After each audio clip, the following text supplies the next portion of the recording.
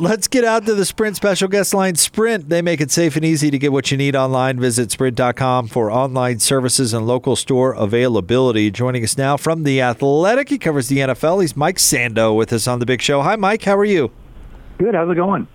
Hey, we're doing great. Thank goodness the NFL is still around for all this to give us a little juice, a little news, a little something to talk about. And, of course, all of a sudden the NFL world is surrounding Jordan Love randomly. Give us your take on the Packers taking the Utah State quarterback. Yeah, clearly this is a league doing sports radio solid for the rest of the offseason. I mean, this was exactly what was needed to stir it up. But it's unprecedented, really, I think, for somebody. Usually when you have a great, quarterback who's still playing decently, that doesn't happen. You'd have an owner of the team maybe say, hey, guys, let's not do this. Let's get a receiver. Let's try to maximize this window. But in Green Bay, they don't have an owner. It's a bunch of shareholders, and I'm pretty sure they don't consult them on the move. So I think it is an interesting situation. You have to wonder, is Rodgers going to be there in a year or two? I wouldn't be surprised at all if this was the beginning of the end. Now, Love has to look decent, and they have to want to go to him. But I think from Rodgers' perspective, this isn't positive, So it's you don't think that's an overreaction for everyone to freak out, considering that Aaron Rodgers himself sat for 3 years behind Brett Favre? Because if Jordan Love were to take over, first of all, if Rodgers were to play another 3 years, by then he'd be 39. So, and then Jordan Love presumably would be ready to go at that point. Is that still not legitimate? Well, if that's your plan, so there's two ways to look at this. Rodgers sat for 3 years, but that wasn't the plan when they drafted him. When they drafted him, Favre was going year to year, and he was, making him wait, and he only announced he was going to play a month before the draft. So they got Rodgers with the plan of playing Rodgers. And then Favre changed that by he kept playing. In this case, and by the way, they didn't trade up for Rodgers. He just sort of fell to him. In this case, you've got a new contract for Rodgers, and if you're going to if the plan is to have Jordan Love on the bench for 3 years, then what good's he doing there? Because you're going to try to win a Super Bowl between now and then with Aaron Rodgers, and to do that, you need some guys to throw the ball that we've heard of, And so to come out of the draft as one of 7 teams that didn't pick a receiver when you can't even name their receivers besides Devontae Adams, and he's throwing the ball to Adams disproportionately, and everyone knew they needed some more weaponry. Then is that a good plan? Why would you have a quarterback on the bench for 3 years? Mike, how do you think the draft went overall given these circumstances? I thought it was great. I really thought they handled it well. It was nice to see the kids of some of the players, even Belichick's dog. I thought that was great. To look at the different home setups. I mean, Mike Zimmer looked like he was the manager at the Bass Pro Shop, in the back, and he's got heads of animals around. Looks like, and then you got Cliff Kingsbury. Looks like he's on a 80s movie set in L.A., for Risky Business or something. And then you had, Brian Flores' kids are making faces while he's on the phone. I thought that was pretty cool and kept you engaged in a way that you wouldn't have if it's just Goodell going to the podium in a suit.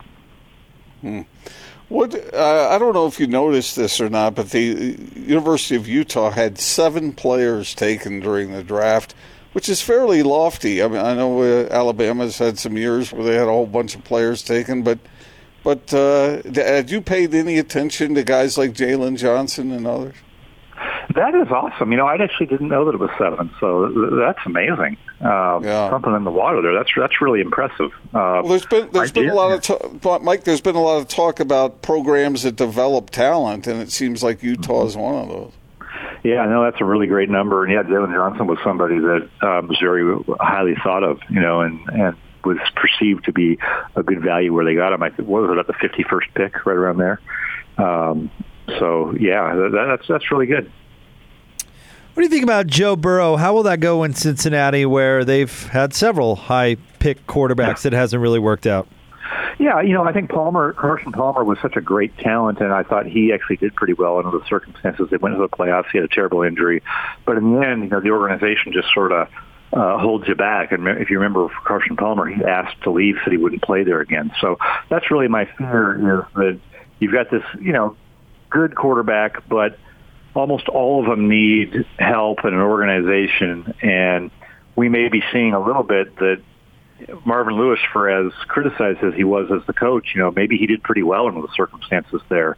And we don't really know if Zach Taylor, who has no experience, is going to be able to do that. So that's my concern. I think it's a real legitimate concern that you got a good quarterback going to a tough place, and will he be able to overcome that over time? Is Joe Burrow the slam dunk best quarterback in this draft, or would you be surprised to see maybe Justin Herbert or Tua or somebody else step up and be a star?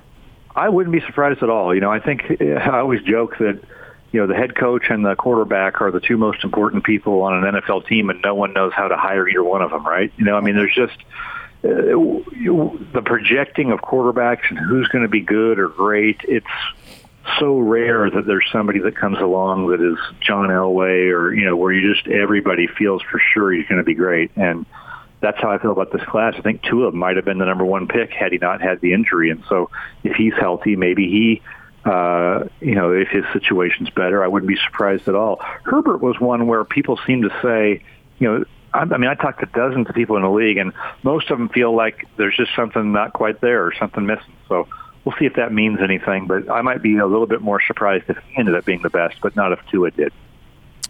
Mike, are you surprised the Patriots didn't grab a quarterback? Not surprised. I sort of thought that, from where they were at, were they going to trade up big for somebody? I didn't think that was going to be realistic, and I kind of thought maybe they would be in the market for a veteran later. I don't think they're going to pay big for a quarterback this year.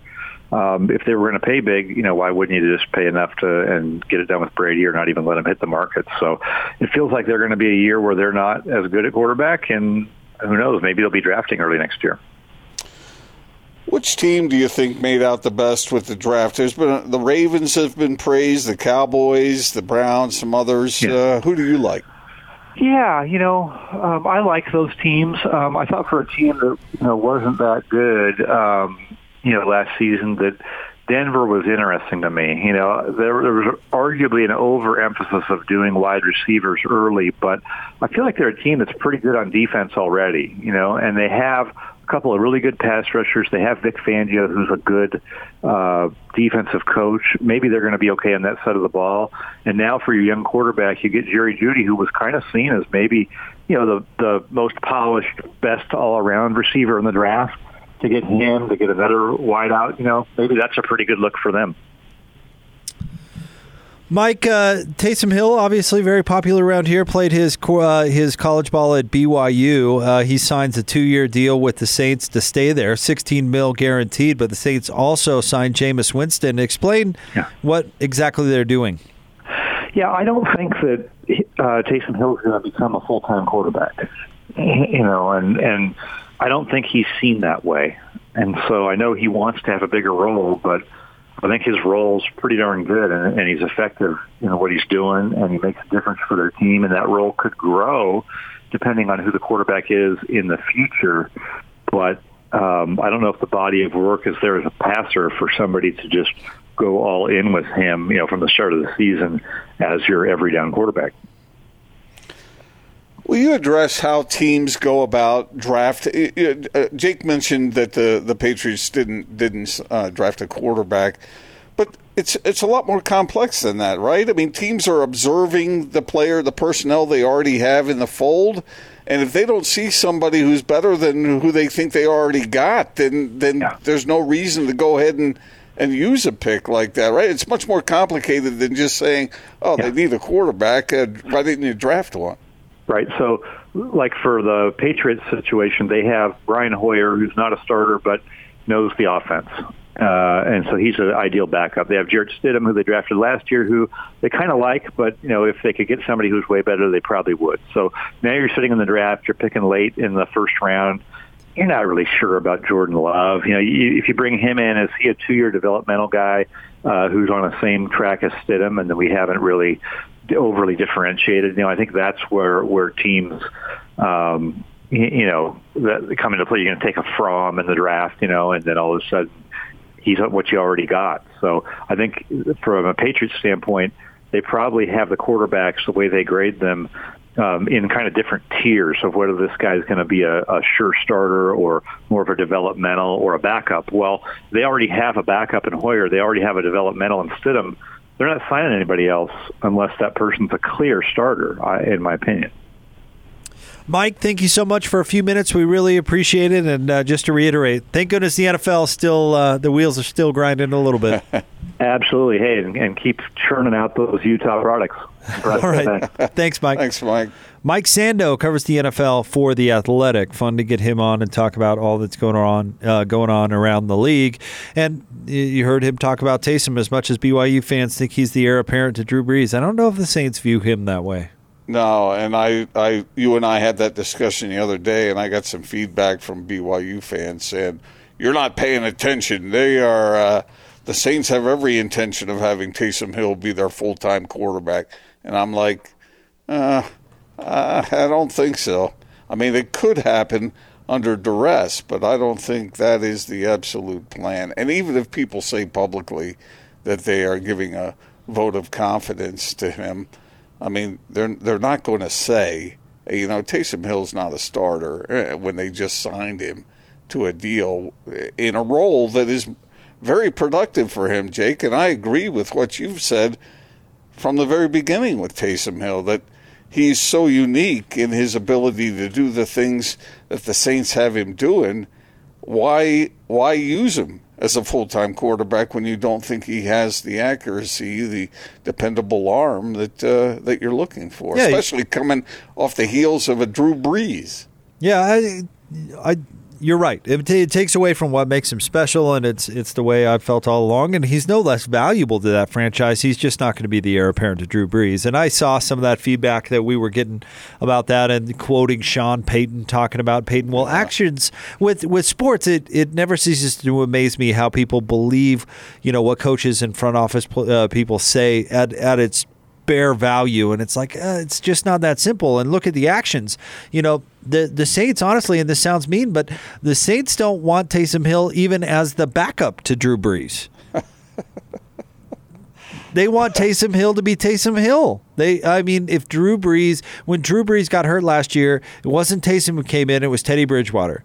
And this year, if Drew Brees gets hurt, who's coming in, Gordon? It's Jameis. They didn't sign him to not be Drew Brees' backup. Jake, you're not paying attention.